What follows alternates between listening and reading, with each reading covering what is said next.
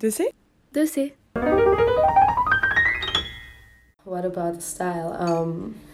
I don't know, like, I think Berlin is a city where, like in a lot of metropoles, people crave to be a flashy individual. I would say that I've always been what some people call weird if they don't appreciate, and special if they do. I would say my style evolved always a bit over time.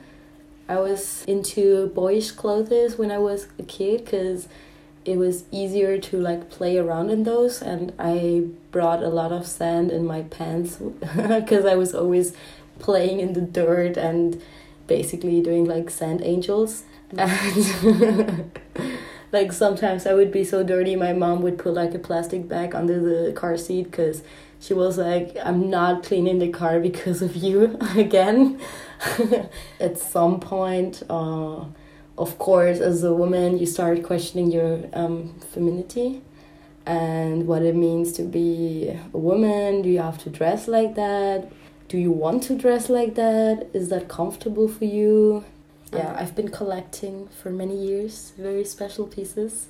I mostly buy secondhand clothes because I'm against buying fast fashion in general. I just dress like how I feel and I do my makeup how I feel. If you feel kind of pissed and you want to show the world that they better not fuck with you today, you go like out as a Tomb Raider. Or like sometimes you feel very girly and you put on your fluffy dress or go out and seem like you've been raving for 40 hours. Who knows? You can do whatever you want.